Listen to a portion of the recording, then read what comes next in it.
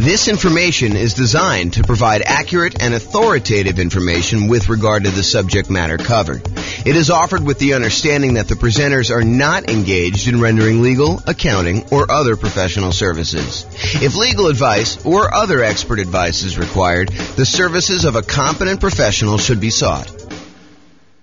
Welcome to the Corpus Christi Real Estate Investing and Real Estate Financial Planning Podcast. Learn all about investing in real estate in Corpus Christi, Texas, with a combination of real estate financial planning and modeling with numbers specific to Corpus Christi, plus syndicated, more generalized recordings of live and pre-recorded real estate investing classes, not all of them specific to Corpus Christi. Be sure to stay tuned after the podcast for a message from our sponsors.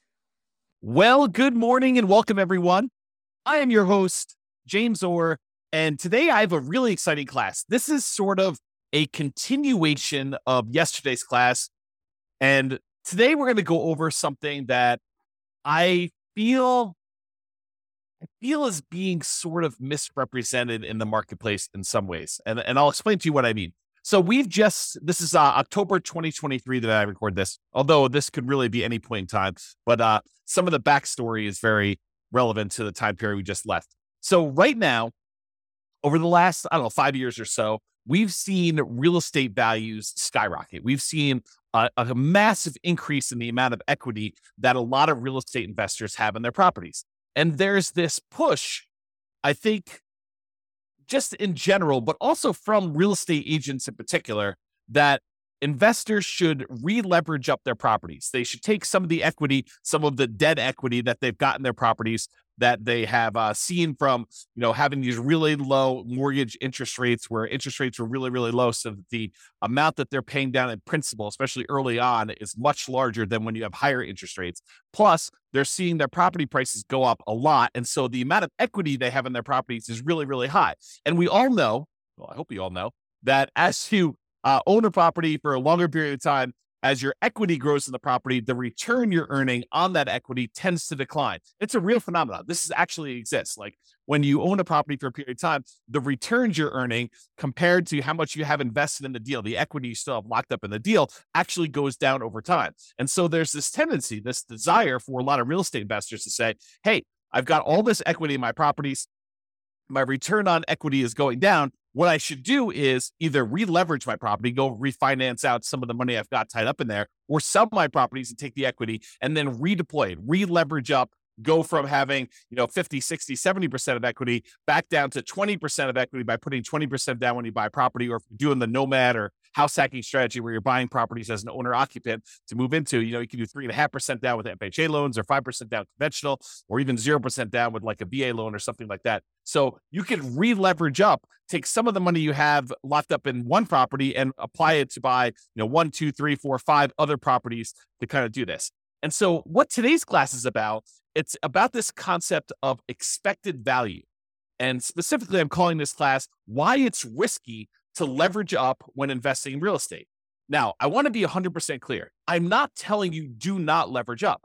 I'm not telling you to leverage up either, though. What I want you to understand is why it's risky to leverage up. And I want to show you some examples as to why you may not want to do this and what could possibly happen, so that you do this with eyes wide open and you make a educated decision when you do this. Plus, at the end, I might show you some really, really advanced stuff that we're doing where I go to Freaky Town about how we model some of this stuff to model more realistic examples of what's happening in the real world. So this class is called Expected Value, Why It's Risky to Leverage Up when Investing in Real Estate. And I'm going to jump right into the presentation.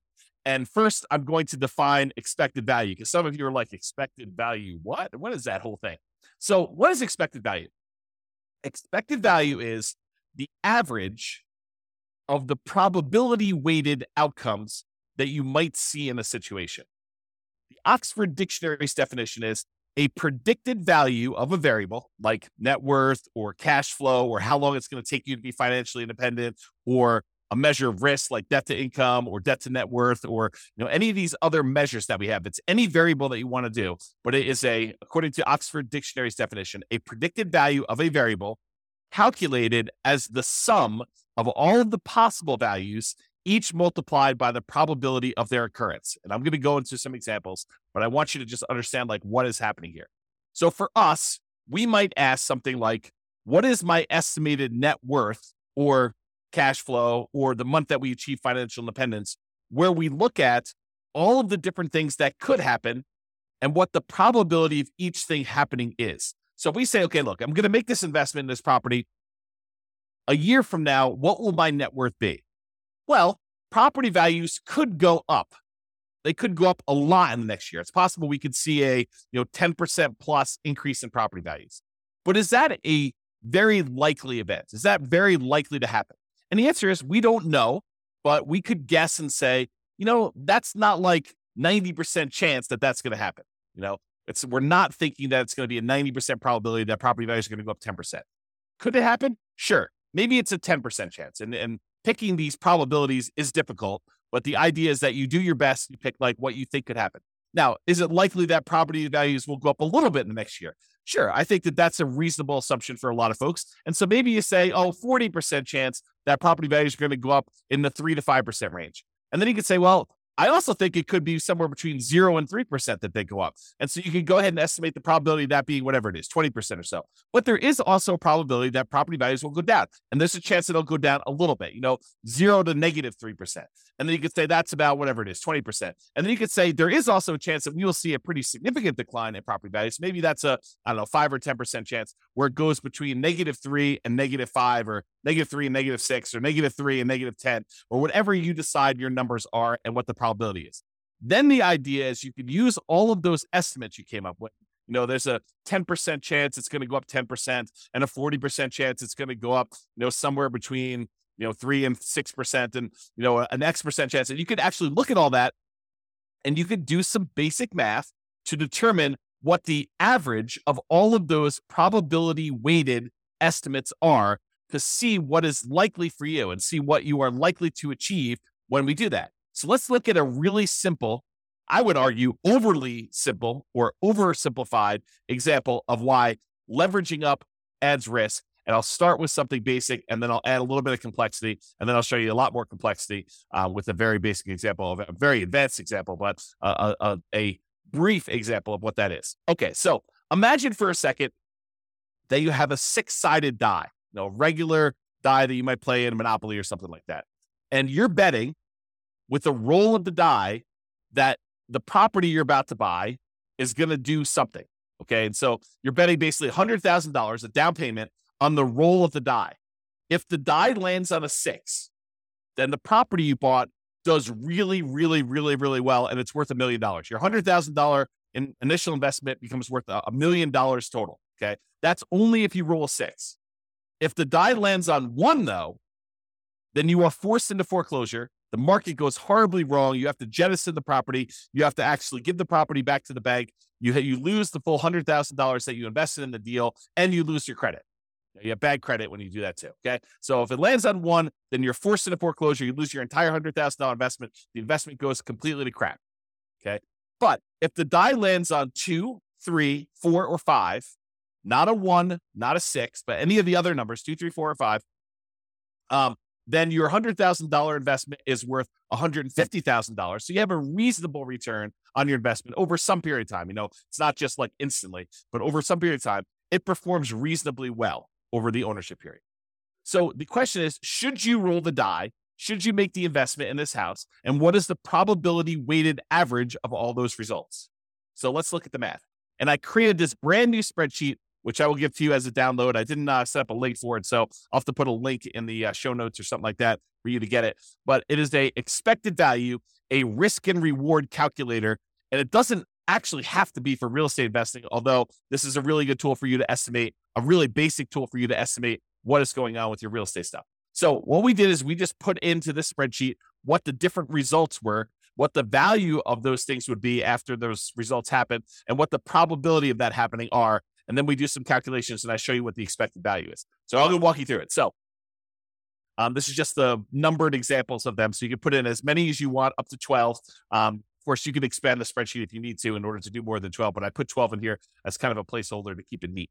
So number one, property does really, really well. You roll a 6 on the die, and in that case, you make $1 million.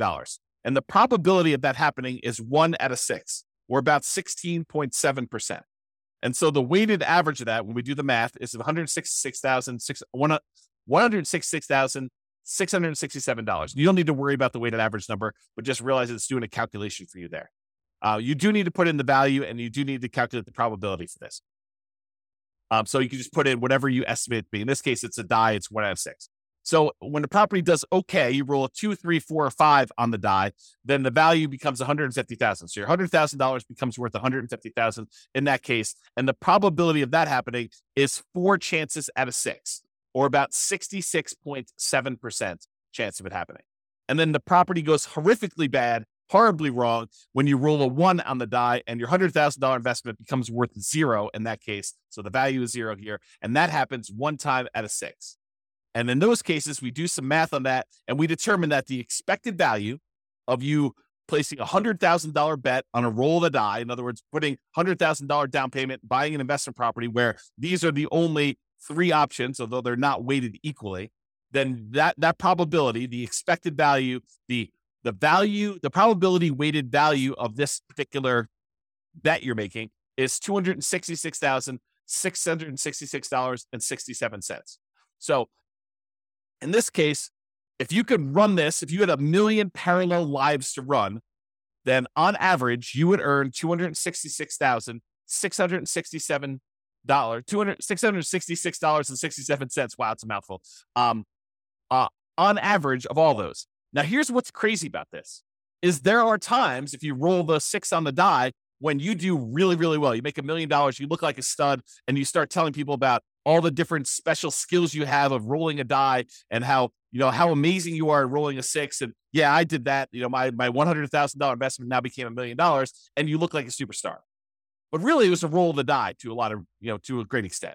Now, you chose to roll the die. You chose to put the $100,000 in. And this parallels here to like investing in real life. Like some of the things are out of our control. We don't know how the general economy will do. We can kind of make some predictions about that. But historically, we're really bad about making predictions about how things like this occur. Okay. So you go in there and one roll of die, you make $1 million. But there's a lot of times when you just do okay. You put $100,000 in over a period of time, several years or whatever, your $100,000 is worth $150,000. And that's the majority of the time. But what if in one of your lives, your $100,000 investment was the time when everything went to crap and it went to 0? You don't feel so good about that. And unless you have another $100,000 sitting right behind you where you can take that and redeploy it and make another investment right afterward in order to do this, the chance of you having that another $100,000 is relatively low for most people.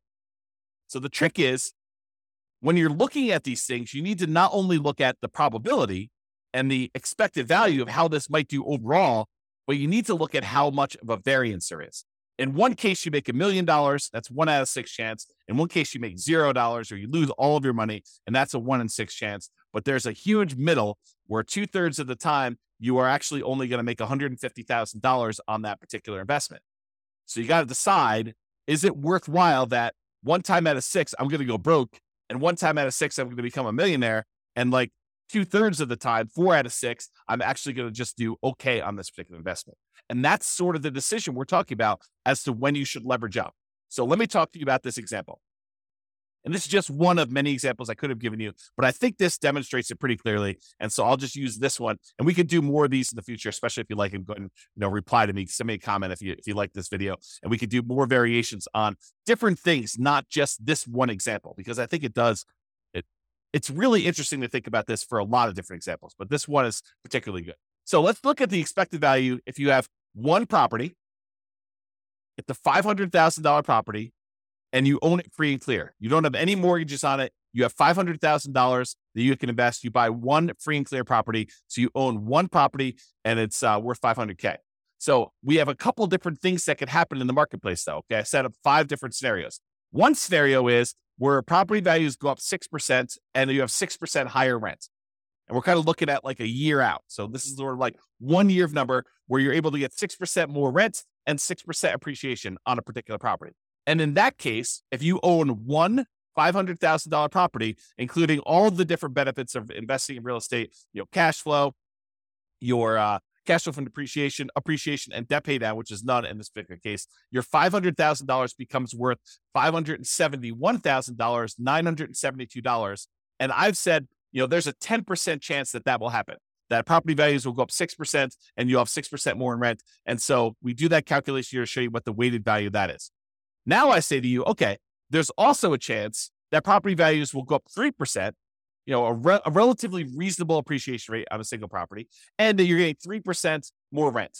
And so if you do that, it's worth $555,000, almost $556,000. But I've said that is probably the most likely scenario. That 55% of the time, more than half the time, that is likely what's going to happen. You're just going to see slow and steady appreciation, about 3% per year, and you're going to see 3% higher rent when you do that. And so you make $55,000, almost $56,000 on your $500,000 investment, kind of doing that deal. Okay. But that happens most of the time, 55% of the time. There's another scenario where you see no appreciation. Your property that you bought for $500, a year later, still worth $500, and you don't see any premium or any discount on rent. It's flat. So no rent appreciation and no appreciation on that property. And in that case, your $500,000 property made you about $39,514. So you have about round up a little bit, about $540,000 doing that. And I think there's about a 20% chance of that happening, where because of the market conditions, prices were way up over the last bunch of years. Interest rates are at 8%. And so we're saying, look, instead of property values going up, they're not going down, but they're not going up either. They're sort of just going to hold their own and they're going to stay there for a year. And so we have about a 20% chance or a 1 in 5 chance that is going to happen. Now, I also think that there's a chance we're going to see a price decline, that property values will go down by 3% and that we will have 3% lower rent. And if that's the case, you're only going to make $23,285 by buying this $500,000 rental property. And I'm assuming that's going to happen about 10% of the time. So there's a 10% chance that instead of property values going up or staying the same, that they actually go down and rents are a little bit less than what you thought they were going to be as well, by about 3%. And then finally, I said that happens 10% of the time, if I didn't say that. And then finally, I think there's a chance, might be a small chance, but there's a chance we're going to see a pretty significant decline. A negative 6% appreciation rate and lower rent, about 6% lower rent in that particular property. And in that case, you only made $7,055 on that particular property because you still have a little bit of debt pay down. You still have some tax benefits. So even though the property value went down, you still were profitable on the property. It was just a really small amount of profit. So your $500,000 property, the overall assets that you have now are about $507,055. And I think there's about a 5% chance that is going to happen, or about 1 chance in 20 that you're going to see that decline. Now, if we take all the values I just told you and we multiply them by their probability, we can figure out what the weighted average is or what the weighted value is, and then we can calculate expected value. You don't need to know the math. The spreadsheet does it for you. But the expected value, if you're making a $500,000 investment now, is about $548,439.90. So when you look at this, you're like, okay, that's great. I make a $500,000 investment, even with taking into account that the market could go down, I'm still going to make about $548,439. If I had an infinite number of lifetimes to run this in parallel and the infinite number of universes where this could possibly happen, this is what my result is. And when you look at this, you think to yourself, okay, if things went really, really well, I would love to take my $500,000 investment and make it $571 in about a year. And even if things went really, really ugly for me, I had this $500,000 investment and it's only worth $507. So I didn't lose a lot of ground if this happened. Now, let's take this same property, but let's buy 5 identical ones, put 20% down instead. This is the idea of releveraging up, right? You have a bunch of equity in your property, in this case, 100% of equity. And instead of buying this one property and having a ton of equity in it and having it be really resilient to price declines and really resilient to rent declines, what we're going to say is, look, we're going to take this same $500,000 and I'm going to put $100,000 down on 1, $100,000 down on 2, 100 on 3, 100 on 4, 100 on 5. So now I got 5 leverage properties. They're not going to cash flow nearly as well. In fact, they're going to cash flow about $100 a month at like the rent depreciation being 0. We're going to say it's about, $100 a month in positive cash flow when you're buying these properties, so 20% down in this particular example. But we're going to look at what happens in all of these 5 different scenarios where you have 6% appreciation, 3%, no appreciation, -3, and -6, all with the same probabilities. So we're going to see how this differs.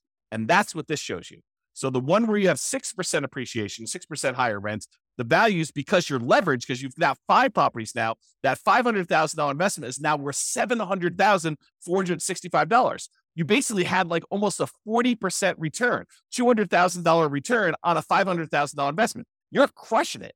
And so if that 10% chance of this happens, you're looking great. It's amazing for you. The one where you have a 3% appreciation rate and 3% higher rents, you have $619,000. So you made about $120,000 approximately on that investment because things went in your favor and you re-leveraged up and things look awesome. And remember, that's the largest probability one. There's a 55% chance that we think that property values are going to go up about 3% and that rents are going to go up about 3%. And so we're thinking that that's what's likely going to happen. There's a 55% chance that that's going to happen there and that you'll do pretty well because you made about $119,000, a little bit more than $119,000 doing that. In the case where property values don't go up at all and that rent doesn't go up at all, you still make about $38,170 on this particular deal. You go from $500 to about $538,170. And we think that's going to happen about 20% of the time. But here's where it gets tricky. If you have negative 3% appreciation and you have 3% lower rent, you actually end up losing money. The $500,000 you had invested now is only worth $457,000. So you've lost, what is that? $43,000 because the property values went down 3% and you have 3% lower rents. This is the downside of leveraging up. This is the ugly side of that happening. And even though we're only saying that it happens 10% of the time, how would you like your 10%, the one lifetime you're living, because you can't average this out. You can't do this an unlimited times in parallel. You have one life. And what if your one life means that you're at that negative 3% and you've got that lower rent? And so there's a risk that you actually could go from your $500,000 to being worth less than that $500,000. You could be negative. And yes, I do understand that, you give this enough time, it may recover and all that other stuff. I totally understand that. And I agree. The longer you hold real estate, the less risky it tends to be because over a very long period of time, real estate tends to appreciate about that slow and steady 3% per year. Rents tend to go up about the same as inflation, about 3% per year. And that you end up paying down the loan over time and that gets better. So I do get that the longer you hold this, the less risk you have, but I want you to understand where this extra risk comes from and how it actually plays out when you look at this expected value concept. The final one, negative 6% appreciation and 6% lower rent, and that $500,000 that you had invested is now only worth $375,000. So you lost about $124,000 and change by having the property values go down, where before, the worst case scenario had you gained $7,000 because you only owned one property and it was free and clear. Now property values dip a little bit. You're down $120,000. Now you're starting to grow from there. And even though that only happens 5% of the time, it is calculated in here. So even though our expected value is higher, before it was $548,000, now it's $582,000 because you're leveraged and it's more likely, we believe, it's more likely probabilistically that the property value is going to increase, that rents are going to increase, and that's likely the future. You also have situations where it's less. So it was $548, now it's $582,803. So your expected value has increased. The chance of things going in your favor are still in your favor. I mean, the expected value kind of gives you an idea of probabilistic weighted outcomes that you might expect to have based on how likely they are to happen. But how would you like to be the one where you lose $125,000 or you lose $43,000? Those are ugly. And those could happen 10% of the time and 5% of the time for combined of 15% between the two of them. So while there's a really good chance this could work out great for you if you leverage up, the danger is there are some situations where it does not work out well for you at all. And you can end up losing money on this. So that's sort of the idea as to why you might want to think twice about leveraging up or the risks associated with leveraging up in real estate. So I just have some notes in here. Let me make sure I cover these. So when you increase leverage, there's a chance that with a reasonable drop in price of rent, you end up losing part of your initial investment. So if we go from that one free and clear property to 20% down, fully leveraged property, leveraged investment properties, there is a chance that you lose money if the property values decline a little bit. So think about that before you take all this money and re-leverage up. There's also a chance you do a lot better than you would without re-leveraging up. So the upside is greater, but there also is a dark side, a downside to this happening, which I want you to be aware of. And again, like I said at the beginning, I'm not telling you to leverage up and I'm not telling you not to leverage up. I just want you to understand what the pros and cons are and what the risks are associated with this and why it does add risk for you to decide to leverage up on your properties. Okay. So estimating probabilities.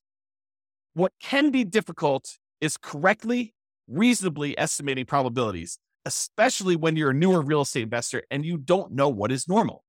I spend a lot of time talking to you about like the assumptions we use when we're doing deal analysis and things like that. And it's based on long-term history. I mean, there's a tendency in a market very close to where I live for people to use 6% appreciation on properties when they're doing their deal analysis. And some people come to me like, James, so-and-so uses 6% when they do their deal analysis. And it's based on, the fact that that particular city has seen, 6% appreciation, depending on how they calculate it. It could be that over the last, whatever, X number of years. As I say, why are you using 3%? Because I'm conservative. That's why. Because my number is based on the overall nationwide average over, I forget the exact number, but it's like 80 plus years or 100 years. I forget the exact number on that. But it's over a very long period of time. I'm using the Case-Shiller number to show what the appreciation rate is over a very long period of time. It's 3%. Okay. And the inflation rate is about 3.1. And so inflation and appreciation are about the same. Okay. So property values tended to keep pace with inflation. It's one of the arguments some people use as to why you shouldn't invest in real estate. Real estate just barely keeps pace with inflation. Why would you go and invest in that? Because it keeps pace with inflation and we can leverage it. So even though we're seeing a 3% increase that's keeping pace with inflation, we may only have 20% invested in. So we're getting 5 times that or 15% return, 5 times 3% per year, 15% return, and inflation's only 3%. So we're gaining 12% a year on inflation. That's why we invest in real estate. One of the reasons.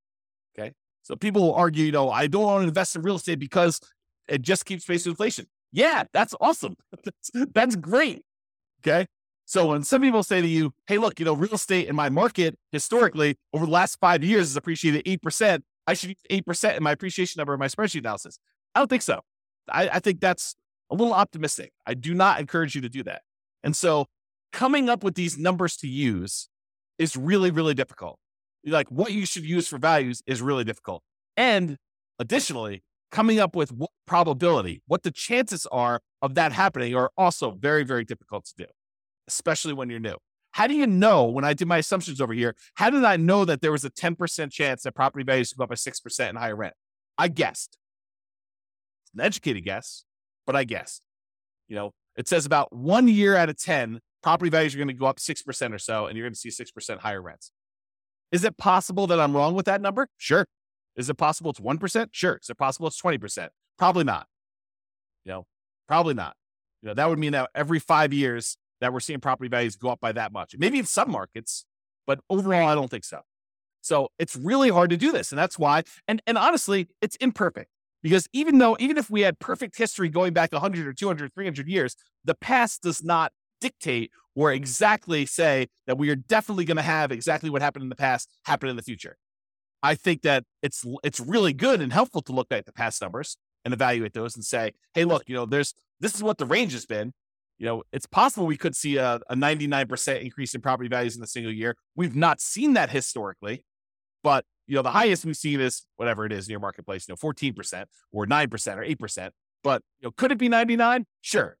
Then it's great. It's a bonus, right? Could it be negative 99? Sure. Is it unlikely? Yeah. I mean, the biggest decline we've seen is whatever. You go look at your history and you find out what that is, and you figure out how frequently that happens. Sort of like what I did with our mortgage interest rate confidence meter. When people say, I think I'll be able to get 3% interest rates forever. I'm like, I don't think so. Historically, they're only about 2% of the time. Looking at back data as to what mortgage interest rates were, we only saw, 3% mortgage interest rate about 2% of the time. So for you to think that you're going to be able to get 3% in the future for the next 10, 15, 20 years while you're acquiring properties, it's silly. I mean, I think that's an unrealistic expectation. Okay. So when you're looking at these things, it's really hard to estimate these probabilities, but I think you do the best you can and you update it over time. You're like, look, I really think that this is unlikely, or I think that this is more likely. And we have this recency bias where we think that what has happened recently is more likely to happen in the future. And I think there's a little bit of truth to that. It's easier to go to 4.5% interest rates when we're at 5, and they've been between 4 and 5 for the last 5 years. But does that say that we can't do 18? No, we've seen 18% interest rates. Okay. But there's a recency bias, but don't be fooled into thinking that because they've always been between 3 and 5, that they will always be between 3 and 5. That is not the case. Okay. Now, this is not a perfect solution, but one imperfect alternative is to estimate a reasonable range of what appreciation might be, rent appreciation might be, mortgage interest rates might be, stock market rates of return might be, inflation, and estimate like what they might do, and then apply all those things combined. So imagine modeling your portfolio, and you say, look, okay, I've got whatever it is, $50,000 now, and I plan on buying a property as soon as I can save up a down payment. And I plan on buying another one. I'll continue saving at this current rate plus whatever I'm making from the property. And I'll save up and I'll buy another property after that. And I'll buy another property after that as soon as I save up down payment. And I'll buy properties as quickly as I can until I get to 10. Then when I get to 10, I will hold on to them until the property values increase enough and I pay down the loans enough where I could sell off a certain number of them, pay off the remaining properties that I have, and actually live on the cash flow, have the cash flow for the properties that are paid off be enough to support me as being financially independent at some point in the future. That's my plan. My plan is to acquire property. Maybe I'm doing Nomad. I'm put 5% down in order to do these. I'm going to do a number of Nomads that I can get. I'll get to 10, and then I do that. And you say to yourself, okay, how do I estimate the probabilities of all this, James? Like, how do I think about this? Well, I think you take each part. You say, okay, appreciation. Well, appreciation historically has been around 3, but there have been some years when we've seen, 6, 7, 8, 9, 10%. And there's some years where we've seen negative 1, 2, 3, 4, 5%. So you kind of do this distribution to say, okay, appreciation is probably about 3% on average, but sometimes it can be much higher. Sometimes it can be much less. Same thing with rent appreciation. Could be higher than 3, could be less than 3, but it's usually right around that 3% range over a long-term, period of time. Mortgage interest rates, we'll use what we have today, but, interest rates can go up, quarter point, eighth of a point each month. And so we'll kind of use that. We'll have it snake around. Sometimes it can go up a lot in a row. Sometimes it'll go down. It's never going to go below, the lowest we've ever seen it is, 2.2%, 2.25%, 2.5%, something like that. So we'll never let it go below that, but we'll kind of set this range of what interest rates can do, and we'll have those be random. Stock market, similar idea. We'll say, look, the average has been around 8%. There's sometimes we've seen 27% a year. Sometimes we've seen negative 27% a year. And so we'll go ahead and do these ranges, but most of the time it's going to be right around that 7, 8, 9%, somewhere in there. And then we might say the same thing with inflation. Inflation can be around 3.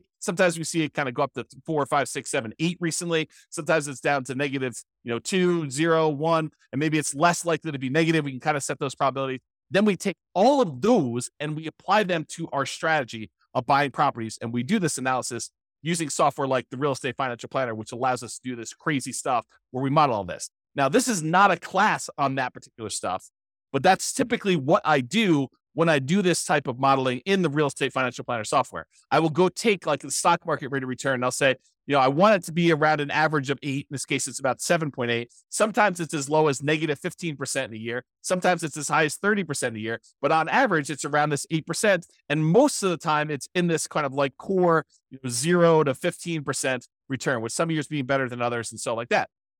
And then each month that we do our analysis, we run this 1,000 times. And we say this is the random range of what stock markets do. And then we look at how likely things are to be that way. Same thing with property appreciation. We say, look, the average is around 3.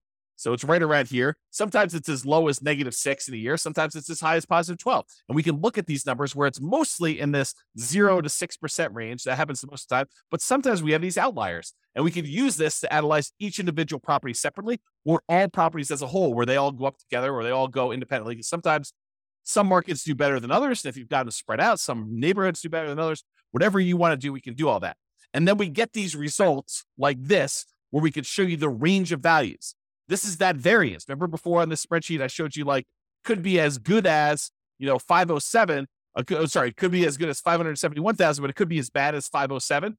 And then the one where we had 5 properties could be as good as 700,000, but it could be as bad as 375, starting with 500.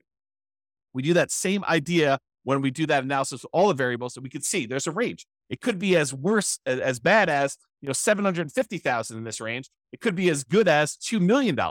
The expected value of it is around 1.2. And I showed you the 25th and the 75th percentile. It shows you that about 25% of the time it's going to be around $1 million, and about 75% of the time it's going to be less than 1.4 or whatever that is. And so we can see this range of values and how the entire investment portfolio will do in terms of net worth and cash flow and time to financial independence and all that stuff. And then what we really can do is we could say, look, I'm comparing two strategies. I want to know what's going to be riskier for me, what's going to have the widest range of variance, what's going to be the one where I am most likely to succeed, but also gives me a good chance of achieving my goals. And we can compare the two. So for example, in one case here, I'm buying 20% down rentals. In the other case, I'm buying 5% down Nomad rentals. And you can see the Nomad one gives you a lot more upside, a lot higher expected value. That's this dotted line here. Your expected value doing Nomad is like 2.2 versus an expected value of, let's see, whatever this is, about 1.2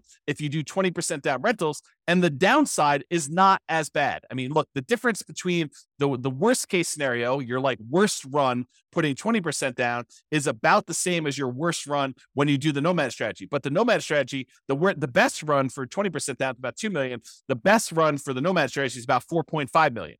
And that's what we want to look at. We want to look at how these risks compare and see what the range of the outcomes might be when we're looking at this, because we could have a much higher expected value and a much higher upside without that much more or no more downside when we look at it. And by comparing these different strategies and doing different things, we can compare things like 5% down Nomad versus 5% down Nomad where we pay off properties first, or 5% down Nomad where we actually sell off part of our properties and pay those off in full. And we can look at these different things and see how they vary.